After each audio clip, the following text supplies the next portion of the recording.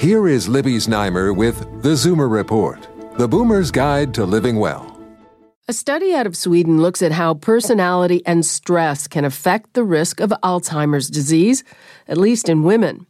It's a departure because most of the research has been devoted to factors like education, heart and blood risk factors, and family history.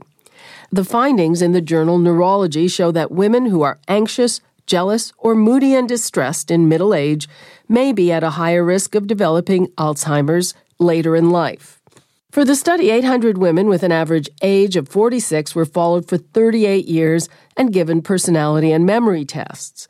The women were also asked if they had experienced any period of stress that lasted 1 month or longer in their work, health, or family situation. 19% went on to develop dementia. The study found that women who were easily distressed and most likely to express anger, guilt, and envy had double the risk of developing dementia compared to those who were least likely to have those traits. However, the link also depended on long-standing stress. With your tips for living well, I'm Libby Znaimer with the Zoomer Report.